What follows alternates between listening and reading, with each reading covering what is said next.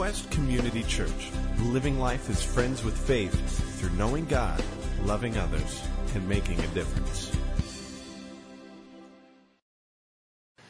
So today we're in our last installment of a series called Follow the Goose, and we've been using the Celtic symbol for the Holy Spirit, the wild goose, in this series. And so today what I want to do is just kind of give a summary view of the golden egg.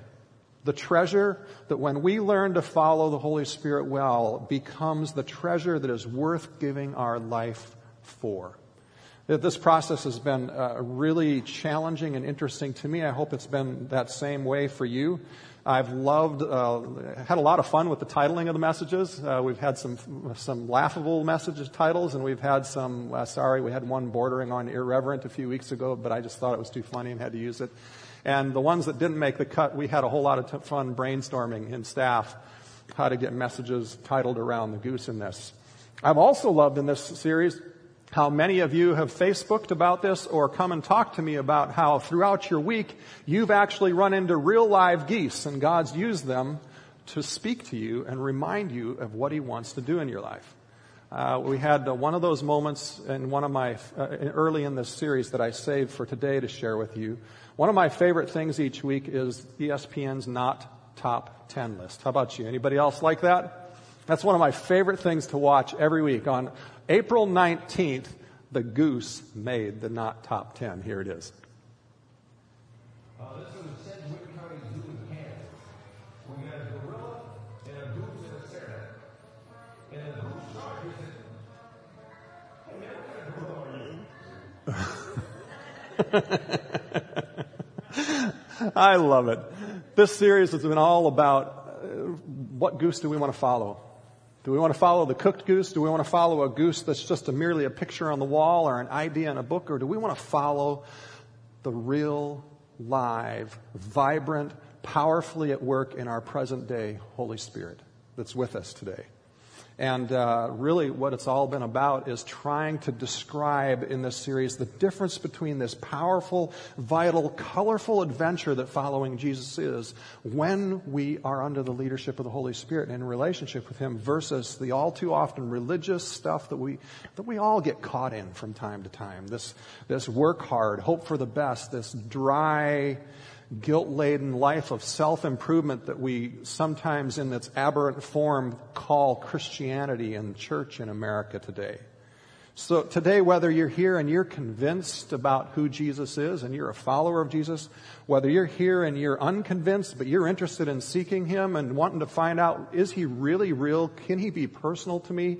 Or whether you're just here today and you're not really interested in what I'm talking about, you're just here because you've got a spouse or you've got a friend and you come because you love them, it doesn't matter. The one thing I want all of us to walk away with continually, and especially through this series, I want to be more deeply ingrained with us. And we talk about it all the time, but we talk about it all the time because it's something that's so hard for us to get, that this Christianity thing, this following Jesus thing is all about relationship. And the central aspect of that relationship with God hinges on this person of the Holy Spirit and our relationship and understanding of the Holy Spirit being real in our life. The Holy Spirit's not a peripheral thing for us.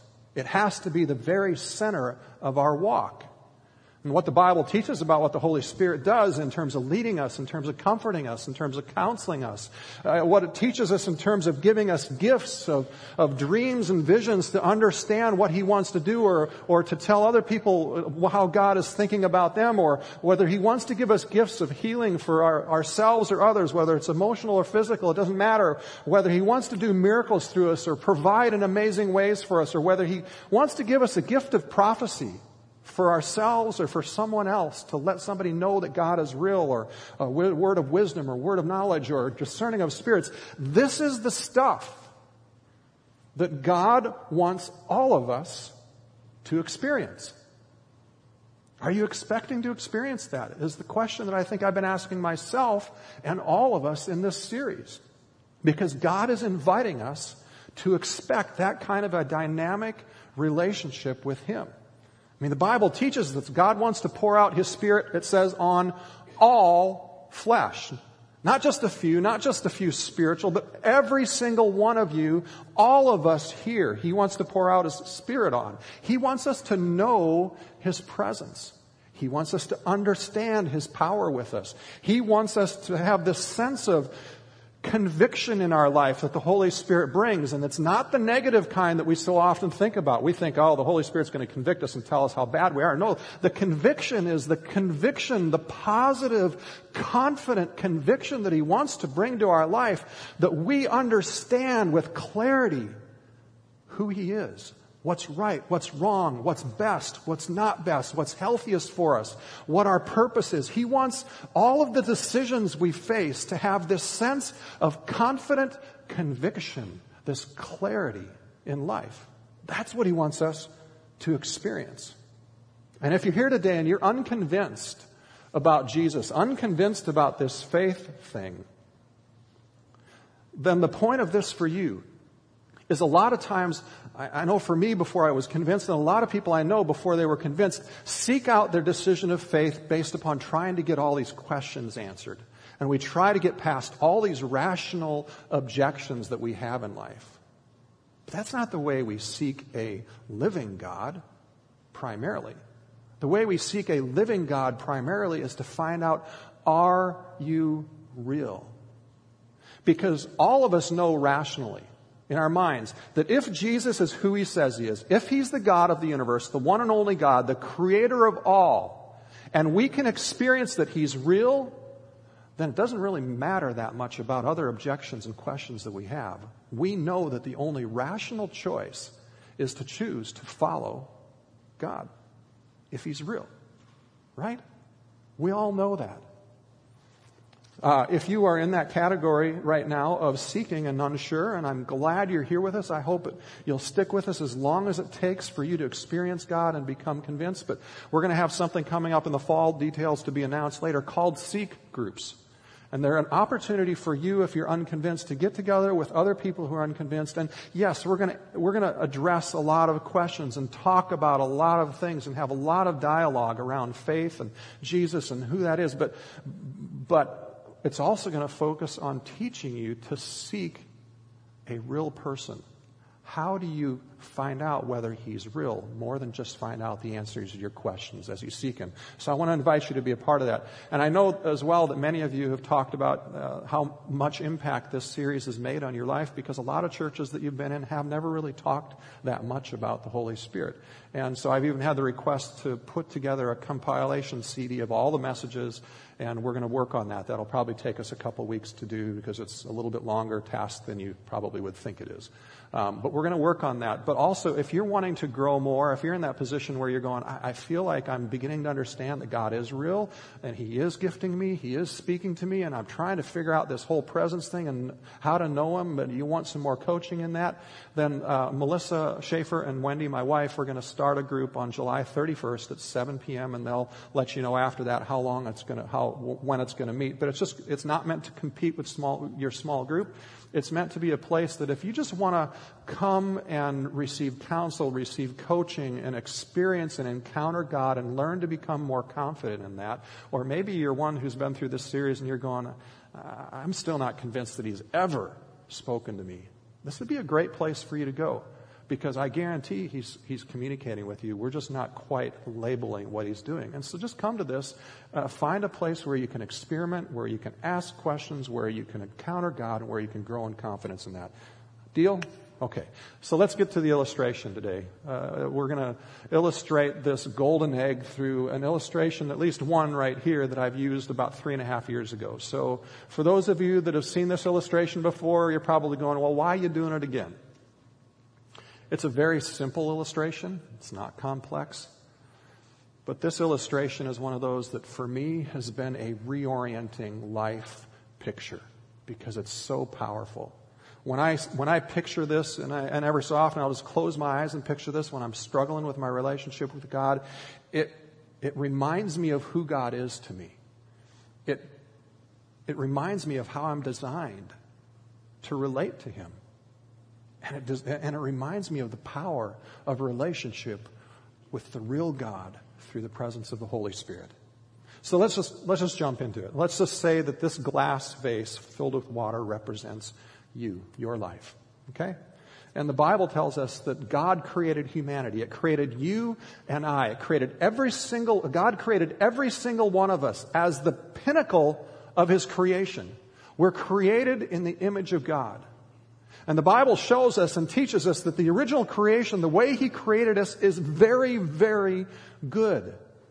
In original creation, we were meant to have this clarity of life around all the questions about what's going to satisfy the longings of our heart the most, what's going to bring the greatest joy to our lives and our relationships, what the decisions and our purpose. All that was crystal clear in the creation. But then the Bible also talks about the fact that sin entered in to the world. And a lot of times when we talk about sin, it trips us up because we have this idea about sin that just doesn't quite match really what the Bible teaches about it. Sin is not this arbitrary test, this arbitrary decision that God has put in place. Now, you may agree with that. You may say God's not arbitrary, but many of us have said this. We've said, that command in the Bible is kind of prudish. It's a little over the top. And we look at that, and when we say that kind of thing, what we're really thinking is that God is arbitrary. And He's just doing this random thing to test us. And it's not really that important. In fact, a lot of times we think, there's really not that good of a reason for that. And maybe even we think, I think God's withholding pleasure from me by asking me not to be a part of that or defining that as sin. But that's not God's definition of sin at all. And it certainly is nowhere near the ballpark of reflecting accurately the heart intent of God and declaring something good, something sinful.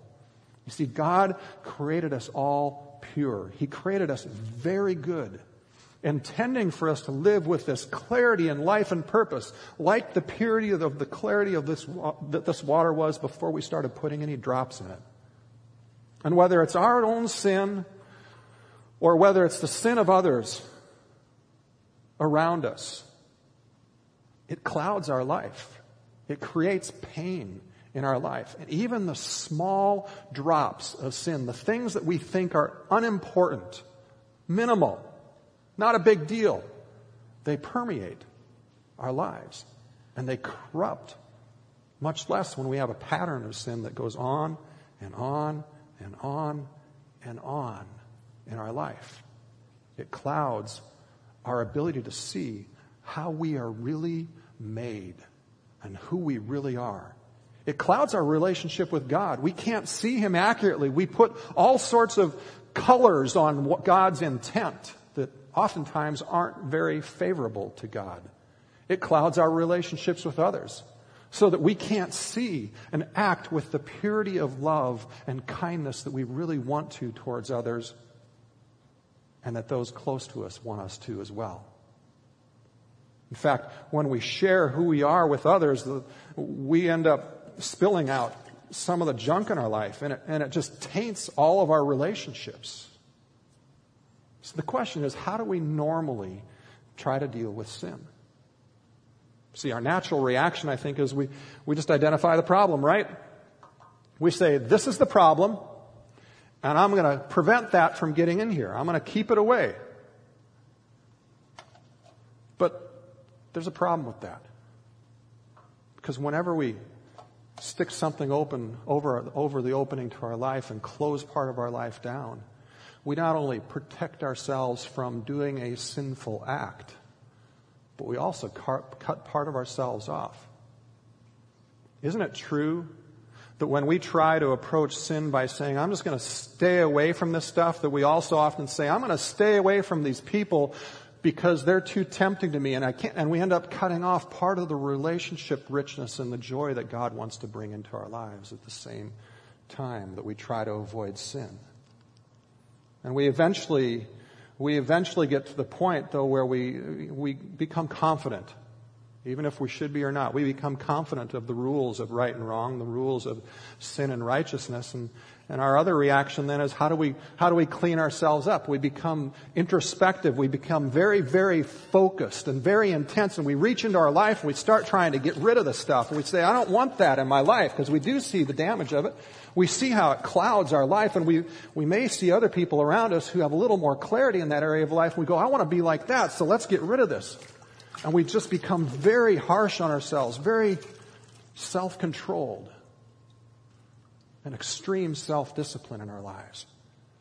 There's nothing wrong with self-discipline. Quite the contrary. It's something that's very, very good in our life.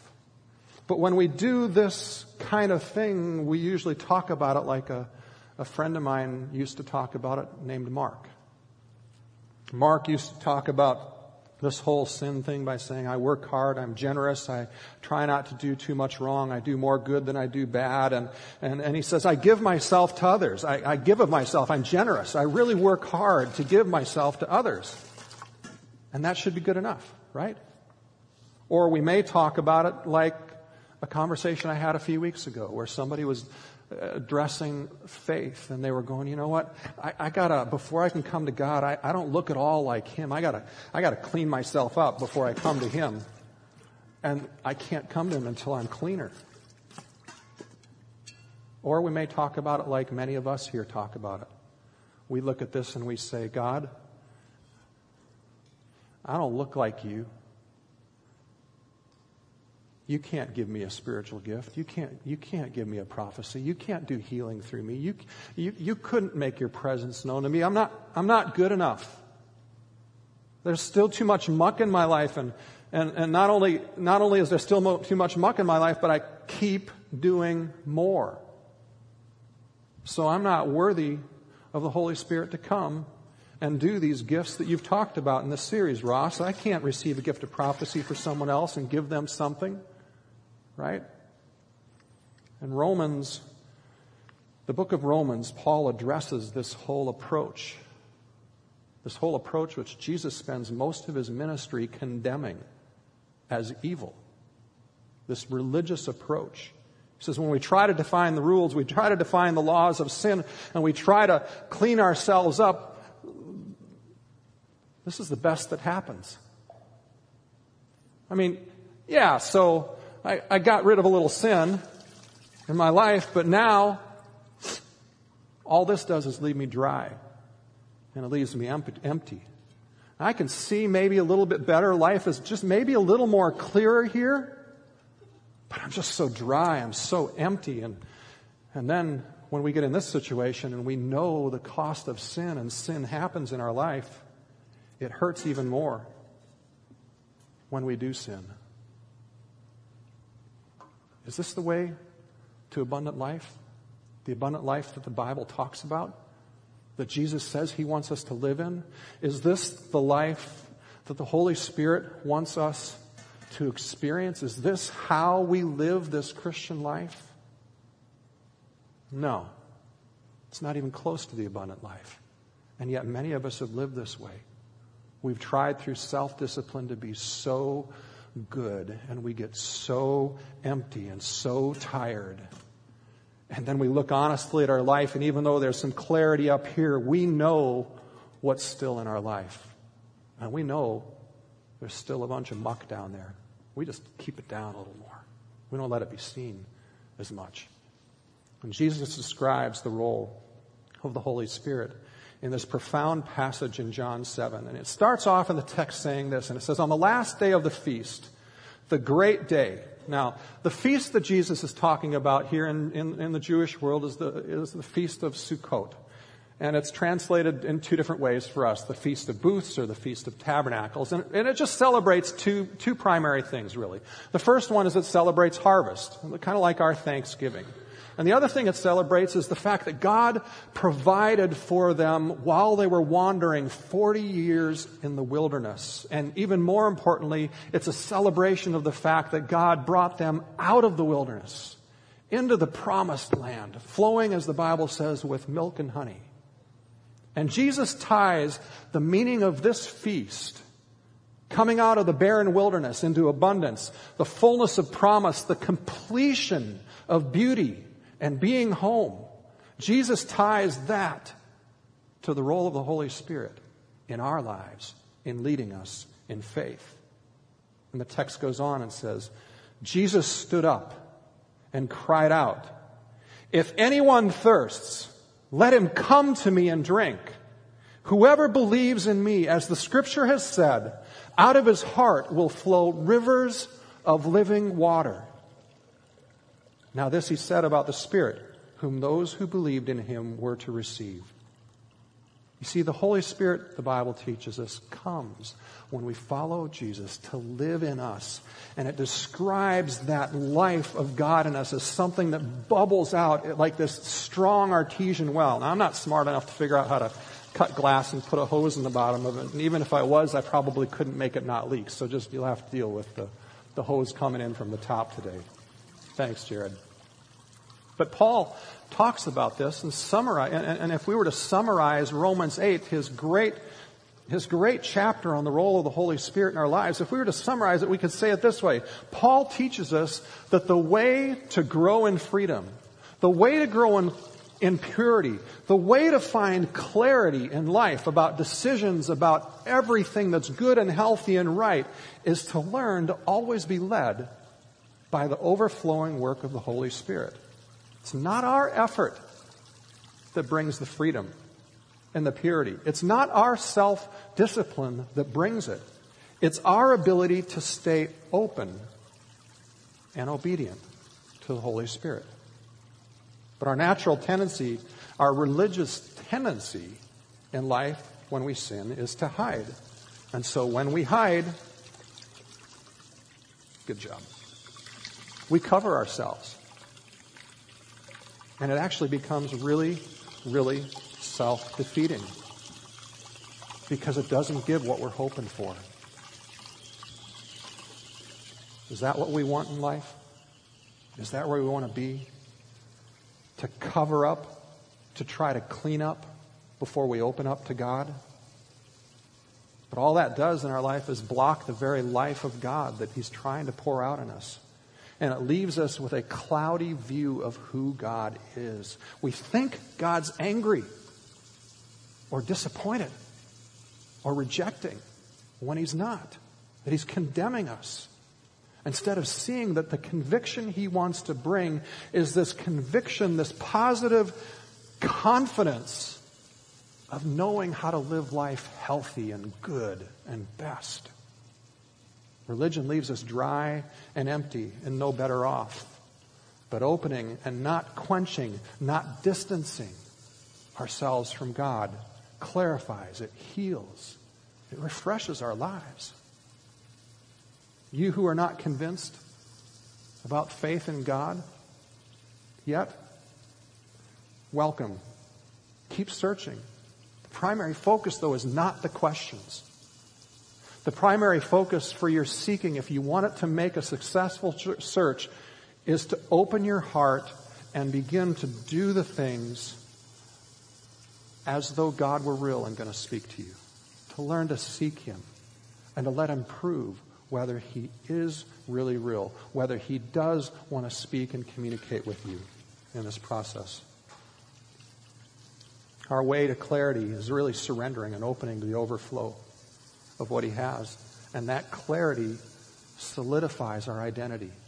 That clarity brings freedom to see and freedom to live life with just this beautiful, convinced confidence of right and wrong, of your purpose in life.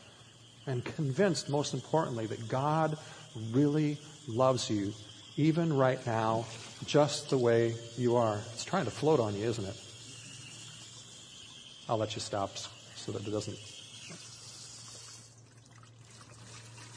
We're going to prevent a disaster around electronics here. This one didn't float in the first service. You want to just take that out. You always have a little hiccup. We use a little more water this time than we used last time. But if we stop there in the illustration, it's beautiful, it's good, it's wonderful, but we miss a major portion of what the Holy Spirit came to be in our lives. Now, let's get at the next point by starting this way. We all know it's natural for families to grow, right? We have kids, we grow, we multiply. God said to Adam and Eve, He said to Abraham, He said to each and every one of us, I want you to be fruitful and multiply. Jesus says to us in John 15 that it is God's great joy, His tremendous pleasure that your life would bear much fruit, that through your life much goodness and clarity and beauty and life and faith would come to many people around you. And it's no accident that where He says that in John 15 is sandwiched between John 14 and John 16. Because John 14 and John 16 are the two major discourses where Jesus tells us who the Holy Spirit is to us. Fruitfulness is all about our relationship with the Holy Spirit. The Holy Spirit gives us a desire. Acts 1:8 says, you will receive power when the Holy Spirit comes on you, and you will be my witnesses in Jerusalem and in all of Judea and Samaria and to the ends of the earth. The Holy Spirit gives us a desire and the power to connect others to God. Not just me, you. It gives all of us that desire. Nicky Gumbel, in his book called Questions, cites this playwright named Murray Watts, who tells a story about a young man convinced of Christianity. But this young man was paralyzed with fear. He wasn't sure he wanted to make the decision to follow Jesus. He wasn't sure he wanted to admit to being a Christian because he was afraid that if he did, he would be dubbed a religious fanatic and he would be ostracized. And it appalled him to feel that way and think that way. For many weeks, he tried to banish the thought of following Jesus and religion, but it was of no use. Every day, he felt like he had this whisper in his conscience that just over and over again said, follow me. And he could stand it no longer one day, so he went to a very old man, a man who had been a Christian for the best part of a century. And he sat down with the old man and told him of his nightmare and how terrible the burden of witnessing to Jesus was in him and how it had stopped him from becoming a Christian. And the man sighed and he shook his head, and the old man said to the young man, he said, this is a matter between you and Christ. Why are you bringing all these other people into the equation? And the young man nodded slowly and listened, and the old man went on and said, go home. Go into your bedroom alone. Forget the world around you. Forget your family and make it a secret between you and God. And the young man felt a weight lift off his shoulders. And the old man spoke to him and he said to the old man, you mean I don't have to tell anyone about Jesus if I accept Him and follow Him? He said, no. No one at all? Not if you don't want to. Are you sure? Asked the young man, beginning to tremble with anticipation about wanting to make this decision that he felt was right. Can this be right? The old man looked at him and said, it's right for you. So the young man went home, went to his bedroom. He kneeled down in prayer by his bed. He was beautifully converted to Christ, sensed His presence, repented. It was wonderful. And he immediately ran downstairs to his 3 friends, his wife, and his dad, and said, do you realize you can be a Christian without telling anyone? That's kind of cute, but the point is, when we experience the Holy Spirit, when we really move past religion and we experience the love of God poured out in our hearts, when we give up religion, we enter into that dynamic relationship of love with God through the Holy Spirit. We want to tell other people about this love. Being vessels of God, pouring His life through us to bring other people to faith in Him. We want to tell others. This is one of the main purposes that God has in giving us the Holy Spirit. And the reality is that when we quench that because of fear or whatever, the flow of the living water of the Holy Spirit coming out of us becomes restricted. It slows down because we're not responding to the leading of the Holy Spirit. And then we sit here struggling with sin like we always do, right? The reality is we all do. And it's so easy for us to get to the point where we we blame God for this. We get angry at God saying, why are you not answering? Why are things not clear for me anymore? And yet it's simply because we've quenched something. We've stopped being open. We've decided to be religious and say, I got to clean myself up before I can do anything good, before I can tell anybody about faith. Instead of just realizing all God wants us to do is tell the goodness of the story that He's doing in our life, regardless of how imperfect it is. In fact, here's one of the most freeing things about this visual for me and impacting me and making me feel better about the idea of sharing my faith with others is the reality is we're still sinning. And the reality is when we're overflowing and telling people about Christ, there's junk coming out too. We don't have to be these cleaned up persons. In fact, He doesn't ask us to be these cleaned up persons to say, be like me. It's not about me in our testimony to others. It's about the fact that even though I am often too much green in my life with envy or whatever it is, that God still loves me. God still comes to me. See, the message of the gospel is not about you and I. It's about the grace of God giving us His love, pouring out His love in our hearts in spite of the junk. And the reality is that the best part of some of our testimony is sharing the love of God even with the green stuff bleeding over and letting everybody else see the junk in our life. We don't hide the stuff in our life. We're just honest with it. Isn't there freedom in that? You don't have to hide the crud. You don't have to have the answers.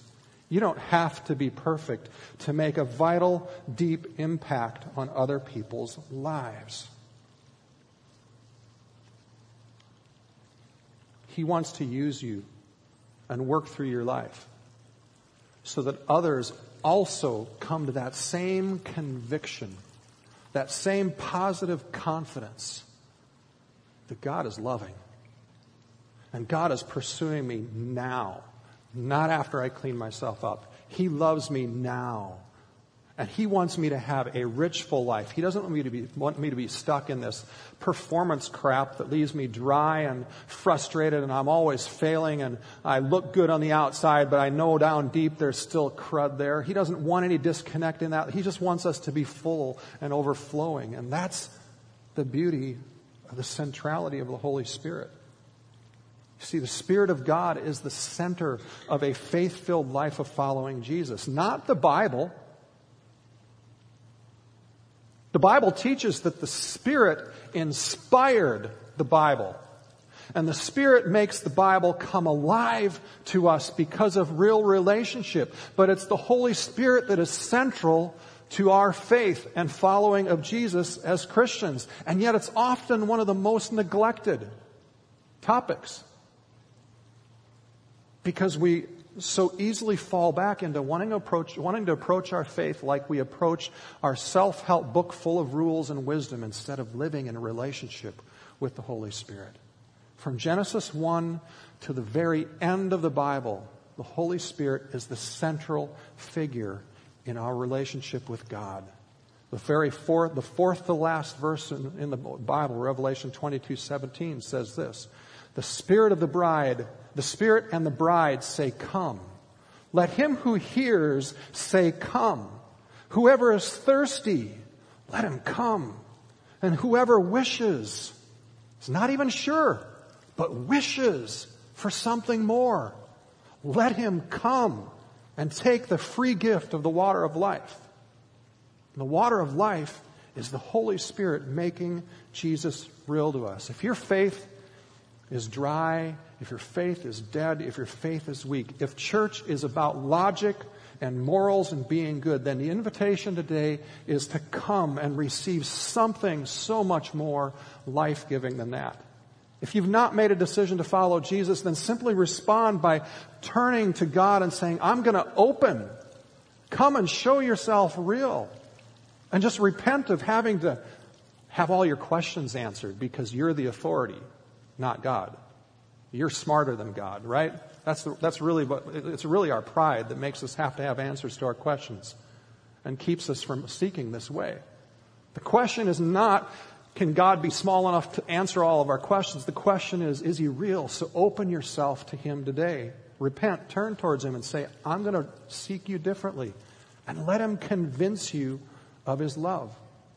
And receive the promise of the free gift of the water of life. If you're a follower of Jesus today, and you're just in a dry place, you've fallen back into striving, you've fallen back into protection, you've fallen back into the guilt and shame of the fact that you've still got muck in your life, or you've quenched off the Holy Spirit somewhere in your life because you know He's led you to do something and you haven't been willing to do it, you haven't responded, or you've quenched the Holy Spirit and diminished the flow in His life because you're not willing to share the goodness of God, the stories of how beautiful He is in your life with other people, then the invitation today is simply come and repent of those things and say, God, I'm going to open up and let me just flow and let your stories and your presence and your power come however you want, regardless of how messy or good I am. Would you just come and flow through me? And look what the difference is. Look what the difference is. One person just overflowing with goodness, not trying to convince everybody, just sharing the love of God. We can change our world. Our world's not going to be changed by politics. It's not going to be changed by an argument. It's going to be changed by the Holy Spirit changing our hearts. It's going to be changed by the Holy Spirit being experienced in a way that everyone around us is convinced that God loves me. And I know that experience. That's the invitation today. So, if the worship team can come, we're going to do it this way. Come, from that last verse. Come is an active word. So I'm going to ask for an active response today. I'm going to ask that if any of those things apply to you, if you've closed yourself off, if you've doubted the Holy Spirit, if you've said, I can't be used by you, I can't receive a gift by you because I'm not good enough, I'm not spiritual enough, or you've said, I'm not going to come to you, God, unless you answer all my questions, and I'm asking you to surrender all that, and I'm just asking you to open today. And I can't think of a better way than through communion. So as the team, we've changed our service order around. As the team comes back and plays the next 3-4 songs, come at any time during that time period and take communion. If you just feel like you need to pray about some stuff, feel free to kneel at the altar and pray. If you want somebody to pray for you, there'll be several of us, staff and other prayer people, just kind of hanging out. We won't bother you unless you come and ask us to pray for you. But we would love to pray for you, that the Holy Spirit would come and encounter you and just bless your life. So those invitations are all open. And let me start this off by just praying for all of us. Lord, I know with my life in particular that I still fall prey to the times when I try to hold you at a distance because I don't feel worthy.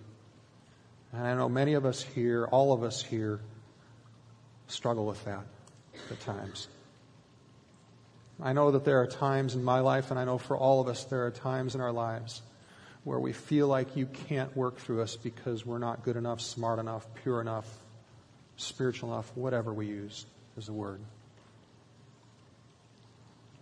Lord, I repent of that for myself, and I ask for forgiveness for all of us in that. And I ask, Lord, now that your Spirit would pour yourself out in fresh, wonderful, unique ways, that we'd understand your power and your presence, that we'd understand how you communicate with us, that we'd understand your gifts and how to give your good gifts liberally to people all around us so that they would know you're thinking of them. You know where they're at, and you love them. And that you would help us be a community that allows your Spirit to change the heart of our community, our friends, our family. Lord, I'm even so bold to ask that you would help us to change our nation, because we open to your Spirit and we learn to live in the fullness that you want to bring to us. In Jesus' name, amen. Let's stand and worship and come receive communion as you want. The next time you think God doesn't want to use you and work through you to give a gift to someone else, the next time you think that you have to cover up because of your sin and hide and deal with it on your own, I want you to remember these images. And I want you to turn to God and let Him flow through you. Because if each and every one of us do that, it doesn't matter what we do on Sunday mornings. That's not going to change people's lives. If each and every one of us lets God flow through us, our friends, our family, our loved ones, our community, our nation will be changed. And it only changes by opening hearts to God. It doesn't change by argument. It doesn't change by answering questions. It changes by experiencing the Holy Spirit pouring out the love of God in your own heart so much that you and all your friends become convicted and convinced that no matter what you do, you're loved. And you're secure in your relationship with God. And it's going to heal marriages. It's going to heal lives. It's going to heal generations. This is what we invite you to be a part of at Quest. This is what I hope all of us will go from these doors and expect God to show up and be real. God bless. If you weren't able to be prayed for something, we'll hang around if you'd like to receive prayer. Have a great week.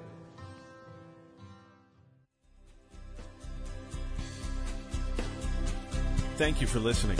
Join us at Quest as we walk with one another in friendship while discovering the reality and goodness of God together. For more information and service times, visit us online at gotoquest.org.